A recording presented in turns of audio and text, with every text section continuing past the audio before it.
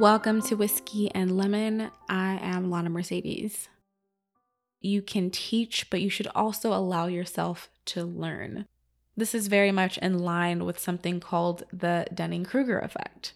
Now, we will be getting deeper into that on the next episode, but there are 4 examples of this effect that I found through therapist.com that I think would really paint a great picture for this episode. So I'm going to give you those 4 quickly here, and then we're going to jump into just the overall meaning of leading and being led. The first example is someone from a privileged social group feeling qualified to speak on behalf of a marginalized social group despite lacking shared experiences. Number 2 is someone without government or public service experience, believing they'd be a highly effective elected representative. Number 3 is a student interrupting and challenging their professor throughout lectures despite not having read the required material. And number 4, a heckler believing they'd be more entertaining on stage than the professional entertainer they paid to see. All right, so let's jump right into the episode. As we grow and succeed, we can become proud and unwilling to learn from those around us. While it's important to take initiative and lead those around us, it is also imperative to be led by others. When we think we know everything is when we can get in our own way. Encouraging a healthy, communicative, and positive environment is essential in the bond and success of any personal or professional relationship. When leading, make sure that you are approachable. This is a very important trait that many do not nurture. Celebrate, praise improvement, and promote growth. Know the difference between constructive criticism and breaking someone down. Express your thoughts and be a good listener.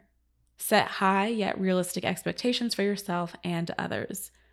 Be confident in yourself that you can exceed those expectations while also making it clear to others that you believe in their capabilities to succeed. Do what you say you're going to do.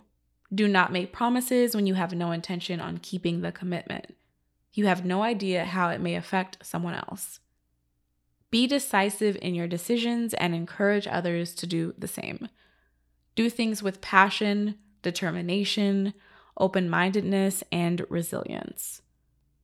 Avoid inconsistencies, self-doubt, doubt of others, and lack of understanding. Express emotions. Constantly being frustrated, disappointed, or hurt by something that someone does to you can be frustrating, especially when they know how they are making you feel. At least you think they know. Not expressing your emotions can be a contributing factor. Oftentimes we think someone knows how their actions are affecting us when really they are not aware. Make a conscious effort to voice your appreciation for positive moments, as well as the ones that may need some adjusting. Admit fault and admit when you do not have an answer for something. It will save you time and eliminate unnecessary stress.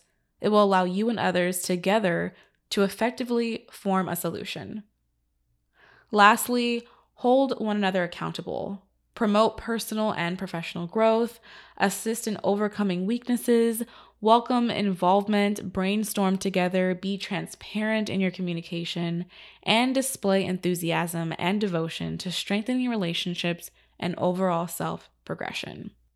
Something else that we will be discussing in next week's episode is one area that we can adjust to improve all of our relationships. 2 quotes that I have for you this week. Number 1 is when you want something bad enough, don't make excuses for why you think it could never work. Find the reasons why it will. And number 2, embody the characteristics that you admire. Thank you so much for supporting this podcast. If you're enjoying what you're hearing, please subscribe and leave a review on Apple Podcasts and Spotify. Find me at Hey Lana Mercedes on Instagram to submit your questions and topic suggestions. Thanks for listening.